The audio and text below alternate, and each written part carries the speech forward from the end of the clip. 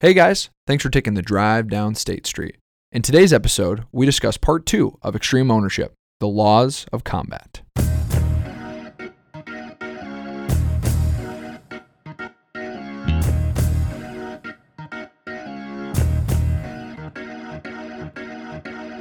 Ladies and gentlemen, welcome to State Street. Hey guys, this is Nick Kleitch, the co-host, the voice, and with me, as always, are my good buddies, Jeremy Machino and Cole Szynski. Gentlemen, how are we doing?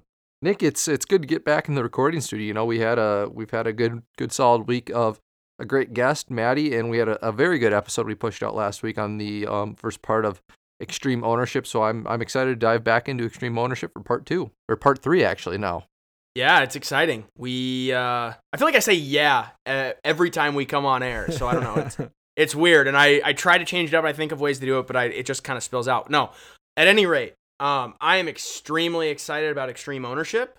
I am extremely excited about the past few guests we've had on because they're doing very well. Really quick, I just want to say, we seriously we can't thank the people that come on this podcast enough. We can't thank the people that listen to us enough, because before coming on air, Jeremy and Nick and we all talk about these things, and we talk about how crazy it is that the people even listen to us, or they care enough for all these things. So I just want to take this little second in the introduction to say thank you to everyone that has made this whole thing go along, because we couldn't be happier with the things that we're getting to do and all the messages we're getting to push out to people. It's really, really exciting. Well, it's been highly entertaining, just some of the people that we've become to know and meet through the State Street experience, and, where otherwise we wouldn't have ever known that they existed. And I think that's such a compliment to the hard work that we've put in, of course, but also the open-mindedness of our guests to come on the show, because I'm sure it is a little bit of a fun risk for them too. But yes, we're going to dive into let's see here. It's the second part of the series, the third part of the series, but the second part of the book of Extreme Ownership, if I have that nailed down correctly. We've we've kind of mentioned that in bits and pieces, and we're not sure if we're right on that, but a lot of really good content that we're going to be talking about. So we're going to go ahead and dive right in. I apologize. Let me back up. Let me just get a shout out to Mr. Machino. Actually had a birthday recently. The young man is now becoming a man, and Jeremy, thank you for all the things that you've done for this podcast, and we highly appreciate it. And you're what, 24?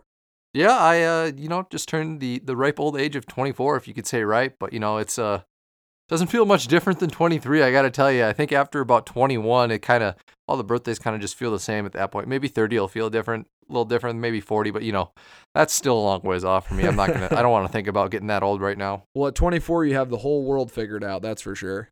Yeah, I'm sure I do. Oh, that's awesome, man. Well, I figured I had to do that on air. So, thank you awesome. very much, Nick. So we're going to be covering a couple different chapters here on this book. This book has been a very, very pleasant surprise to us. And so the very first portion here, what we're going to talk about is called the concept of cover and move. And these are our laws of combat that Jocko has found with, it's Leaf, right? Is that how you pronounce it? Leaf or Leif, I can't remember the exact, but it's one of those two for sure. I know that. And they're talking about just some of the things that they have implemented in how they operate their military operations, and we have taken a ton, I have personally, from some of these principles. So we'll go ahead and get into cover and move. And what cover and move is really all about teamwork and being able to rely on other people to get the overall task done. And so when we were reading about this, Cole, obviously, military, you have to have this at the highest level degree. Otherwise, if there's an error, someone, might lose their life, which, they're on the front lines, they're on the gridiron. When you were reading this chapter, if there was anything that stood out to you, what exactly was that? I think it was the concept of teamwork, simply because cover and move, what it meant for, and I want to say again how great this book is written, because it's so cool how they give perspective from, or they pull examples from actual Navy SEAL operations, or the way they work, the way they operate in Ramadi or in their training, or how or whatever story they pull, and then they talk about the principle. So what the meat of it, and that's what I really like to take away is what are we really supposed to be getting from this? And they lay it out.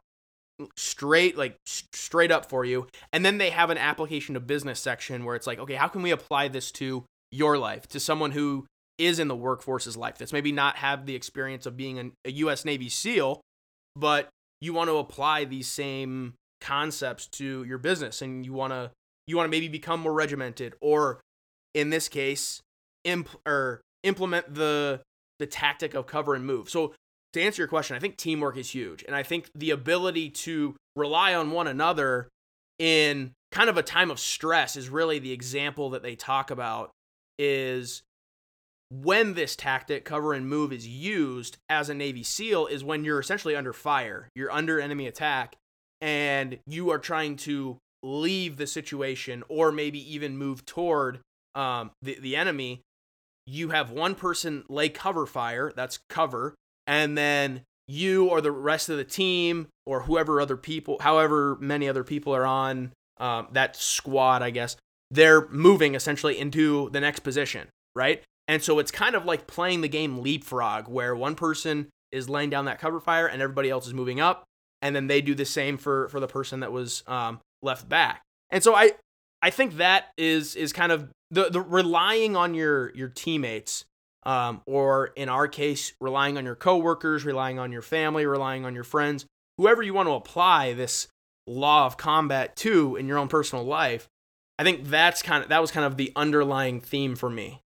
Yeah, and I think an important piece to go along with that is, in this case specifically, they have no other option to. Whereas in business, we have the assumed choice that we do or have to work with this person, or maybe we want to switch jobs, etc. But they are forced to, and I think there is some merit that you can pull from being forced to rely on someone, because when you're forced to, you're going to find a way to make that work. And though it is a simple principle from a military application, I think the meat and potatoes pulled from that is we can't accomplish any goal or any vision or any dream without the help of other people. Other people are always involved in that process.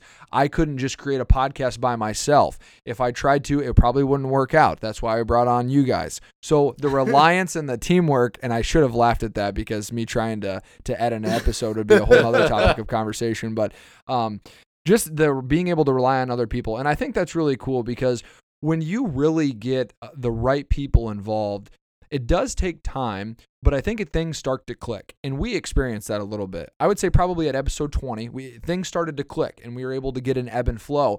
And as the military example, when you're trying to get from A to B and an enemy is firing at you, you have to use some kind of strategy to do it. You can't just walk out in the open. You'll probably get shot. But being able to rely on those people and to go at that with a teamwork it's also really rewarding, I would say. Wouldn't you agree with that? I would, yeah. There's actually there's a quote that I'd highlighted that I wanted to get out, and it kind of has to do with what we're talking about right now, Nick. But it says, and this is Jocko talking about actually some guidance that he got. It says, we utilize the principle of cover and move on every operation, all teams working together in support of one another. That realization, the lesson learned, implemented, no doubt saved lives, greatly reduced casualties, and enabled us to more effectively accomplish our mission and win. So that's exactly what we're talking about. Would you agree with that? Yeah, 100%. Absolutely. Yeah, that's the message we're trying to get across, and I think that I think when you can realize that, and it's essentially it's a team of people, and whether you're at work, whether you work for yourself, whether you're a Navy SEAL, whether you're an athlete, whether you're a college student, whatever. There's a common goal that people are trying to achieve. And if you can work towards that together, the more people you have in your corner, the more people you have covering your flank, as that's kind of what is alluded to in the book, the more success you're going to have, and the more you're going to win, the more you're going to succeed, and the more happiness you're going to find, the more you're going to be able to celebrate all of those people and all of these accomplishments. Well, it's just so much more fun to have other people around that want to accomplish the same goal as you, right? You push each other to the point where you're like, all right, it's just easier to get over that hump with someone else, like have someone else there with you. And, like you can go, like a good analogy is like going out and starting your own business. Like you're only going to get so far just by yourself. You're always going to have to bring in outside sources, outside resources, outside people, whatever. And, they're always going to have differing opinions, but you're still working towards the common goal, and the common goal is what is going to make you successful, and once you get there, like celebrating by yourself isn't all that fun. Like, yeah, cool, you can sit back and maybe pop a bottle of champagne, but celebrating with more people and like sharing success is so much more fun than just being successful by yourself. Yeah, and I'm not going to go too far with the sports analogy just because we have so many other good things to touch on, but that championship feeling when you know all the blood, the sweat, the tears that you had put in with your teammates and you win is such a richer feeling than maybe an individual goal, even though you can kind of control more on your own, but the collective good is what really makes it hit home, and that's why we tune into sports and watch those. But that ties very nicely into our next chapter here, Jeremy, and that is the principle of simple. And again, as we parlay this into military grade, they're talking about their communication and their planning. And so when you're in the line of fire, I've never been, I can only imagine that you need to make things as concise and effective and efficient as humanly possible as you're trying to maneuver against an enemy. And so as that is importance in the military world or realm, I think this really goes into business too. How often do we think that we're communicating effectively to someone? And the real question is, when they leave that conversation, how much did they really get out of it? So I'm in sales, and I get to thinking about this when I read this, is how well am I effectively communicating what we do as a business? Or how can I help you? How can I serve you? How do I almost church it up too much sometimes and make it sound fancy when in reality, people just want to know why you're calling or what you can do for them. And so this was a big chapter for me to just kind of think, okay, how well am I communicating not only to potential clients and individuals, but just, my family, my friends? Am I simple and concise and to the point, or am I kind of dancing around the MO? Yeah, I have this problem all the time where, I'm in a more scientific, math-based background, and I kind of lose touch on who I'm talking to sometimes. And especially when I go out and help coach, like there's definitely times I see people look at me like, what are you saying? And it's a good reminder to like just keep it simple. Figure out what works for everyone instead of what's going to work for the smartest people in the room, because the smartest people in the room may help you, but if you don't have everyone on board, then it just the 90% of the other people that aren't on board with the words or the situation are just going to end up dragging you behind, and you're not going to be as successful because not everyone understands the goal or objective and what you're trying to accomplish. So really quick, I have a question for both of you guys that I want to get your opinion on. Jeremy said something that kind of sparked this, and I'm curious. But then I do have a couple other things I want to get to. Do you guys think the analogy, like the saying, like the smartest person in the room? Do you think the smartest person in the room is someone who has the most knowledge, or is someone who can can communicate the best? I think about 2 years ago, if you would have asked this to me, I would have a completely different answer.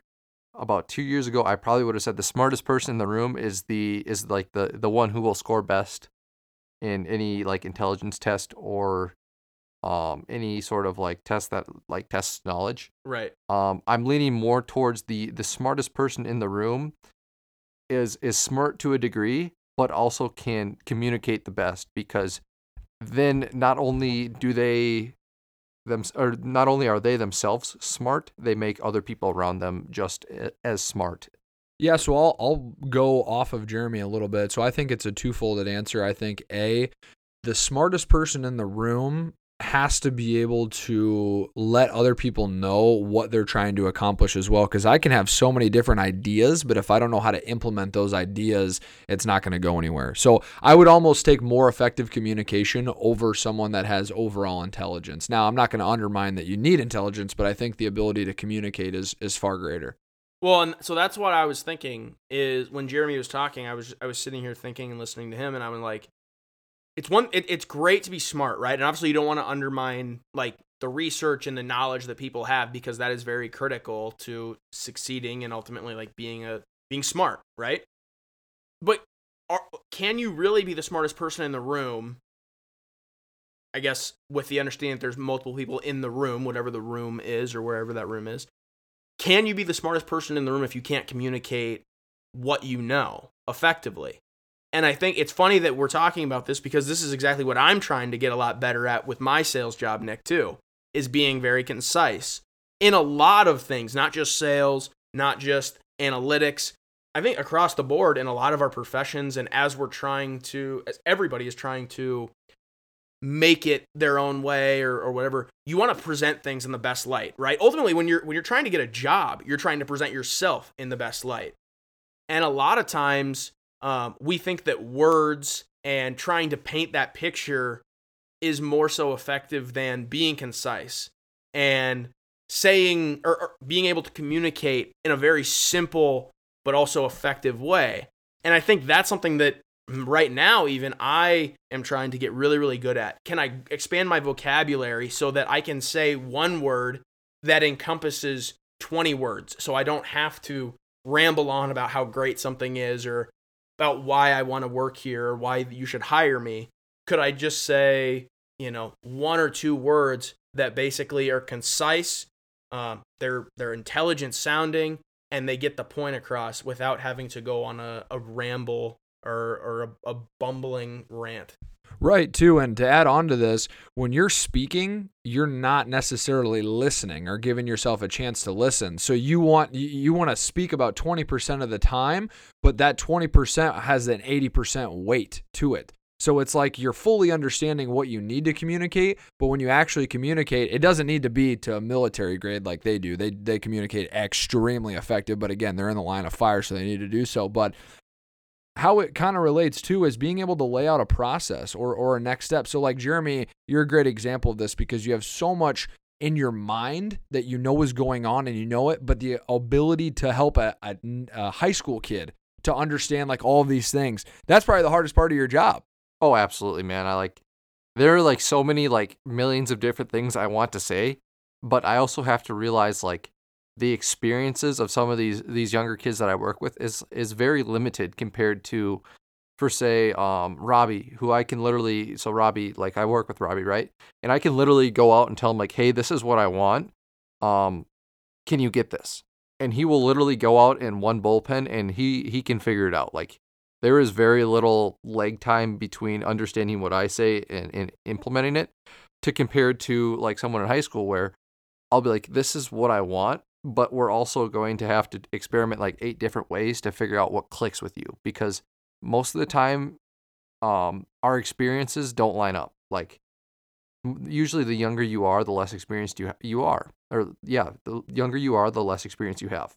So without those extra experiences like Robbie has, we have to find ways to create new experiences that I can effectively communicate with them, right? So like, for example, today I went out and I helped with lessons and like there's so many different things I could say that could help him, but I don't know what's going to stick because he's never experienced these things. So basically in a sense is the best communicators on what I've seen are the ones that can figure out those experiences and pick apart those experiences and create new experiences for the people that don't understand. And that's what really makes people successful. Yeah, and you bring up a good point on how everyone has a uniqueness to them on how they communicate as well. And I think that's part of the problem. I shouldn't say problem, but the complexity of communication is so many people come from so many different backgrounds and you don't know what level or maturity they're at. So when you're trying to parlay something to them, and that's the third time I've said parlay, and I'm just making a note to myself, so I have to change the word I use next time. But been betting too much. Yeah, I know. But that really is the difficulty is not sure where the heck that they are. This occurred to me the other day. I was talking to a gal and I was making things way too fancy, and all I needed to do to get the next step was ask, are you ready to move forward? Yes or no? And it was that simple. And I thought to myself, man, why don't I just communicate like this more often? Exactly. Why did I beat around the bush? Sometimes too, the most powerful messages are very simple ones, right? I think we've talked about that before. Whereas sometimes it's not this great explanation or this great understanding or this great like research finding or statistic. Sometimes some messages, some of the most powerful and moving things are very simple and straightforward and concise messages, and simple, obviously going along with the theme of this chapter. I think a good way to put it is speak more, say less. Like we always see, like in the high school superlatives, right? Talks the most, says the least. Say more, but also, in the converse side, say less. Don't add all these random things that don't need to be said that take away from the point. Just get to your point, and then if someone doesn't understand it, then maybe you move on, move to different things in life. But I think the goal basically should be is to keep it as simple as possible for as many people as possible, right? And that way more people will understand you, and you have to spend less time. You basically have to waste less time going individual to individual, figuring out what works best for them, when you can find a simple, concise message that the overarching blanket of people will understand. Yeah, and this does go nicely with our next topic of conversation, and I think communication is so much easier said than done, because it's not something that we have learned in school. We didn't take a class on, how to communicate your feelings to people. But we're jumping around a little bit, but I do want to bring this up because I feel like we're at the topic now, is decentralized command. So we're going to spin the conversation slightly, but this is all about a concept of being able to give leadership authority and opportunity to everyone throughout the company, through the branch, and ultimately the military. And this is a big one for Jocko, because Jocko is the guy that is the high eagle in the sky, so to speak. So he gets to see the real strong strategic perspective. But the disadvantage of him doing that is he has no idea what's going on the ground. He has no idea what the ground guys are experiencing, what they're facing. And so he can't necessarily make good decisions when he doesn't even know what they're going through.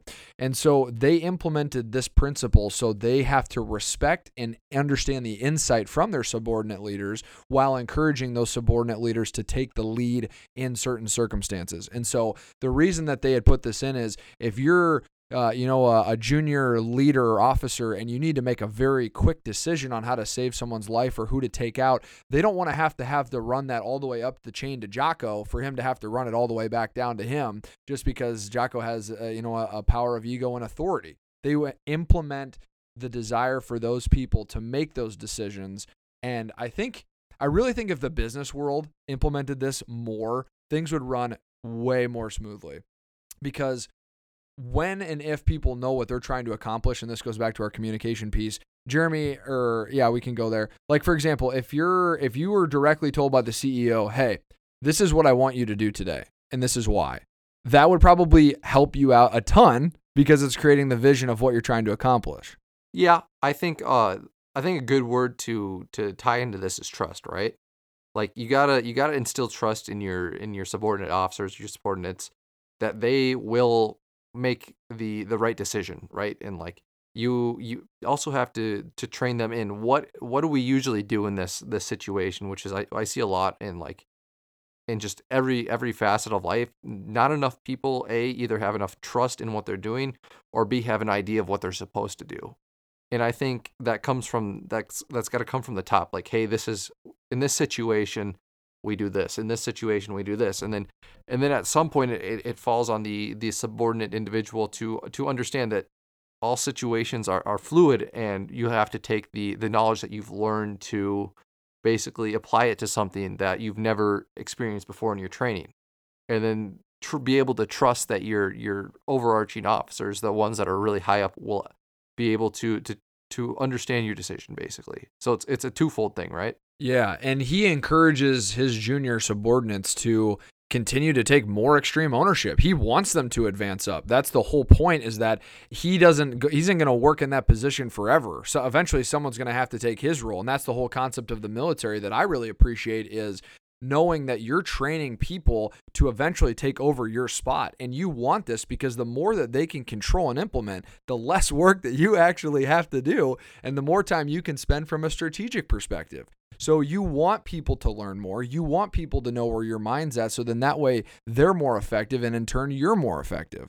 So when they brought this up and they were talking about it, now again, it makes sense because it's a military operation. So we want this. So Nick, as far as decentralized command, before we move before we move forward, there's one thing that I want to talk about that it kind of makes it. So Jeremy said twofold, and I kind of want to make it a threefold because I think there's one more thing that makes decentralized command very attractive, and I think this could be a huge application to business too.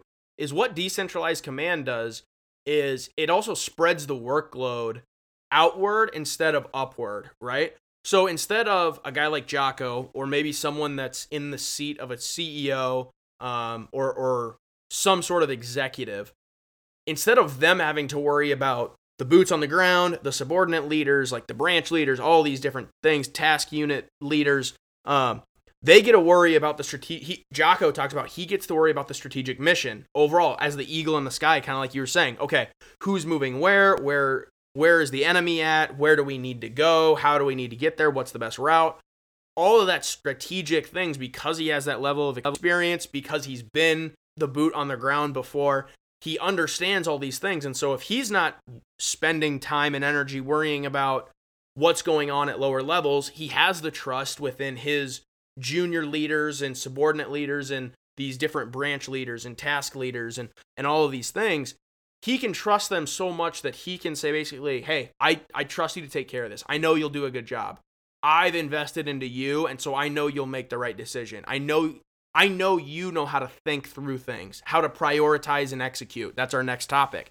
And I think that it's really nice for him because it saves time for him. And we talk about it a lot too, and it applies to business. I mean, if you're a CEO, you don't want to have to worry about hiring people, training people, what the sales team's doing, what the marketing team's doing, right? You want to be able to keep the vision of the strategic mission at the forefront of your brain. Where is this company going? How are we going to get there? What moves do we need to make? Do we need to hire more people? Do we need to maybe let people go, unfortunately? Do we need to change up our marketing plan? Do we need to do something as far as changing compensation for our sales team? Do we need to up incentives? Do we need to pay people more, pay people less?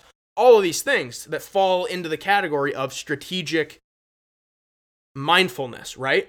And when you can decentralize the command and take workload that can be delegated, especially to people that you as a leader trust and have put effort and time into bringing up, you see the thing, they do the right things, they do things the right way, they have put the time in, and they have taken on the ownership of being a leader. It's easy to trust people then and delegate those things to save you time to make those strategic decisions that inevitably have to occur.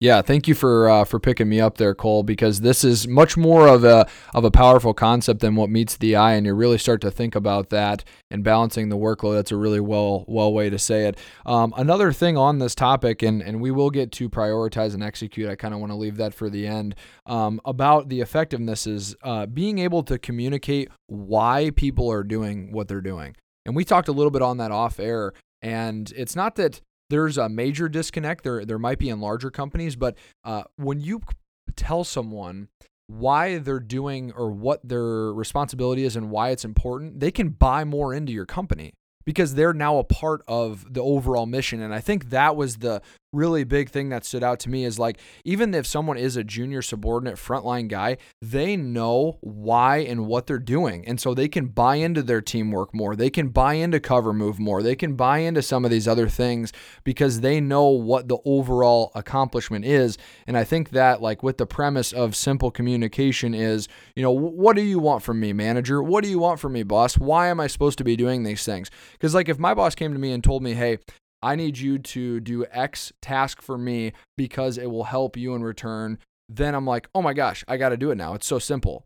But I don't know if we ever get there in business, truly, ever get to that extent of being told why. So that was another thing I did want to touch on. If you don't know what your why is, like in your job, I would highly recommend asking. And if they don't know, you should certainly ask the higher ups too, because it is effective to know what you're overall trying to accomplish.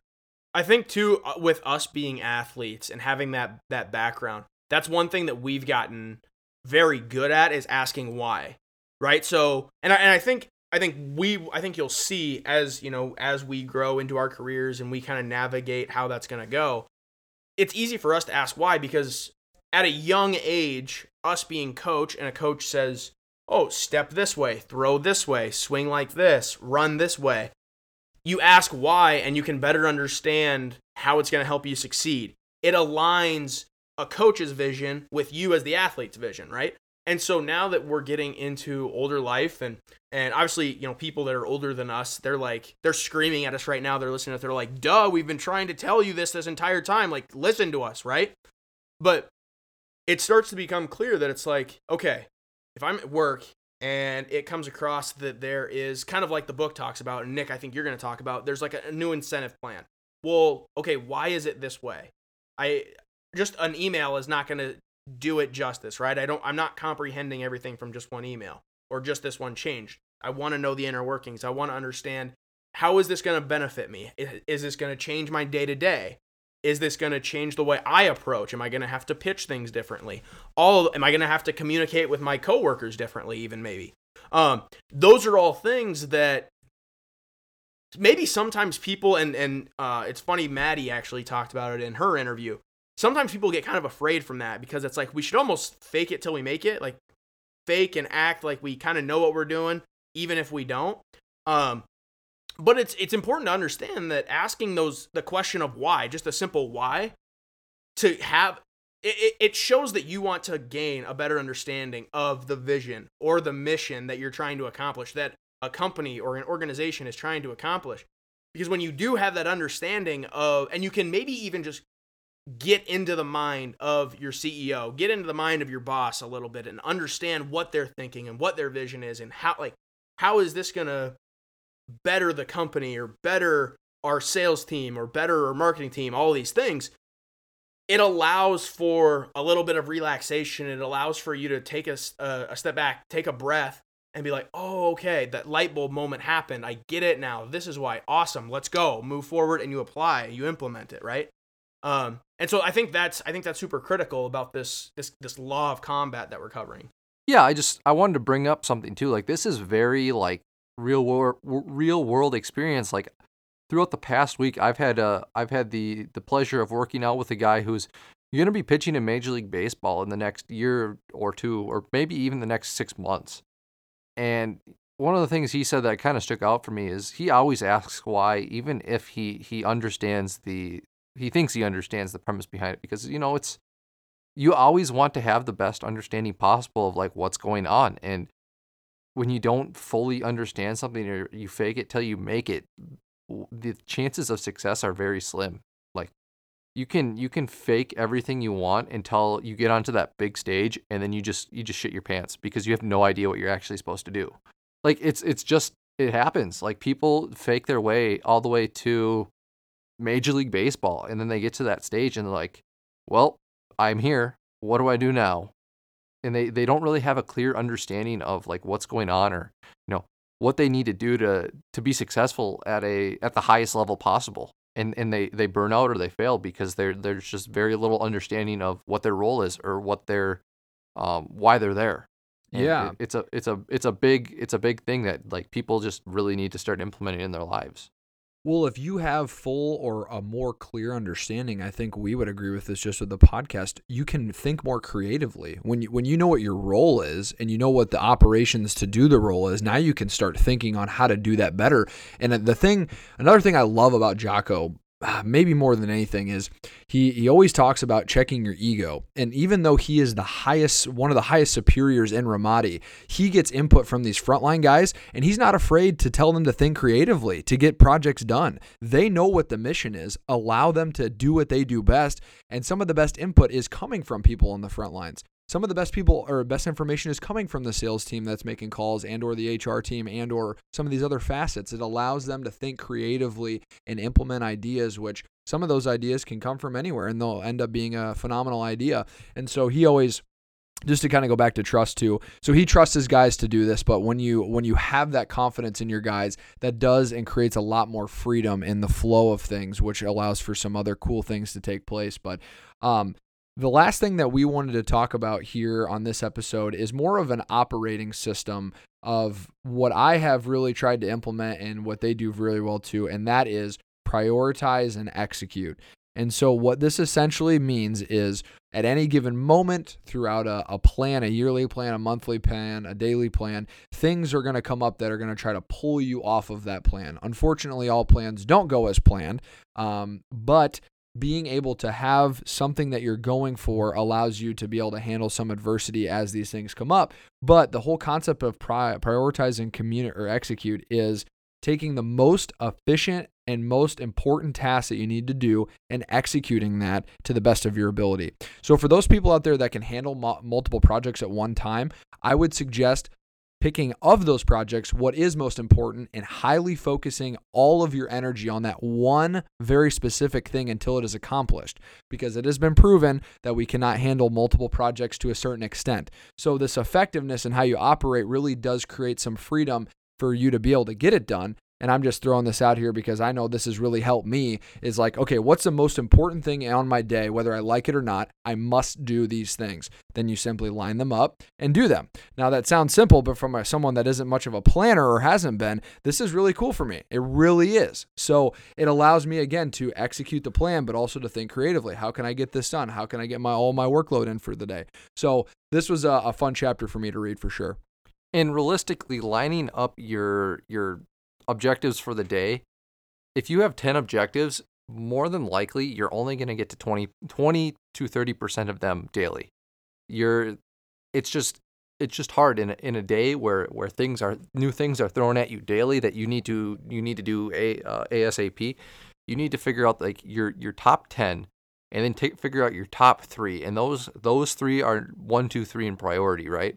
And then anything else after those three super prioritized items can be done at a different day. And if not, then you're kind of in hot water. You find yourself a little bit over your head where, 4, 5, 6 things that need to get done that day. You may need to start delegating things out, right? But you realistically need to figure out the top 3 things that need to get done that day and then plan around that. Because at the end of the day, like, life is life, and things get thrown at you every 15, 20, 30 hour increments, and you kind of just have to adjust on the fly. But you got to figure out those three things that really need to be done and be done today. Okay, so I'm a huge list person, right? Every week, basically starting on like Monday morning, I will put out a list of things that I absolutely need to get done throughout the week, right?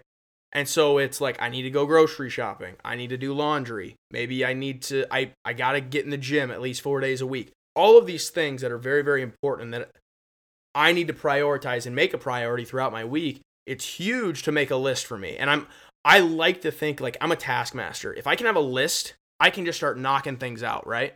Just cross them off the list one by one. Where you can jump to an elite level, and that's what this book is talking about with prioritize and execute, is the idea that on the fly, right? So when things start hitting the fan and it's like you don't have a whole lot of time to react, do you have the ability to step outside yourself, step away from your emotion, and figure out what needs to be done? What's most urgent? What do I need to do right away to ultimately get to success or to get to safety in the case of a Navy SEAL, right? Or get the most money, make the best marketing campaign, all these different things. What's priority number 1? Then what's priority number 2? Priority number 3? If you can do that mentally on the fly, when in this case bullets are flying, maybe literally as a Navy SEAL or figuratively during the course of a normal business day, that's when it's like elite level prioritize and execute. Yeah, and we're talking about operational procedures here, so how you go about your work. So if you're someone that maybe feels that you're disorganized or you feel that you're never in control of what happens, we would implement some of these things to try to help with that. So first, create maybe a high-level plan of what you want to accomplish, and you get to really pull it out and think, okay, on Monday or maybe even the whole week, what do I have this week? Of the things that I have, what's most important to me personally, but also to the business that I'm in. And so being able to categorize that, lock them in, do prioritize and execute will help you become not only more efficient, but more effective as well. So that's what we're talking about, just to provide a little bit of kind of a high-level context as to why it's in the military extremely important. In the book, it talks about how they're on a mission and someone falls through an unexpected place and they're in like a roof of some context, and they got to save this guy's life, right? And so their whole plan was just to get out of there safely. Well, now shit that has hit the fan. How are we going to save this guy's life without just losing all of our whole context of what's going on? And this is an extreme, mind you, but Jocko has to fall on this principle of, okay, A, what's most important? Do that. B, how do we get him out? C, accomplish this. And as like robotic as it seems, it's super effective. And I think if the United States military is using that principle, I think we could probably implement something of that nature as well too. Right. Well, it does seem robotic, right? I think that's a perfect word for what it feels like. It can feel robotic to people, and I think people can kind of feel trapped by that. But ultimately, like, this is a formula for success. So what the idea is may seem robotic, but make it your own too. How can you prioritize and execute? How can you make that your own? How does that best fit what you do really well, right? We talk about how with like fitness, it's like find what you like and find what you feel best doing. With prioritize and execute, do whatever you have to do necessary to prioritize what needs to get done from most urgent to least urgent, and do whatever you need to do to get done. Whether it's you operate a certain way, you get up at a certain time of the day, you go to bed at a certain time, all of these different things. You eat at different times of the day, whatever it is, in order to get priority number 1 through priority number whatever the last priority is done. Do what you have to do. And there is no cookie cutter formula for that, but this is the bare bones formula for success when talking about that operating procedure, Nick. Yeah, and I just want to talk about, it can sound robotic, right? But every situation is different, and we can give you the formula, right? But you're always going to have to find different ways to apply it, where one day it may be just a super simple fix, and in the next day you may be faced with the same problem, but the same fix doesn't work because the person on the receiving end is a completely different individual than the person on the receiving end the day prior. So it's always going to be something different, where it may sound robotic, but it's a fluid situation that you have to take this robotic sounding formula and apply it, basically flex it and make it flexible and make it your own to be able to fit different situations.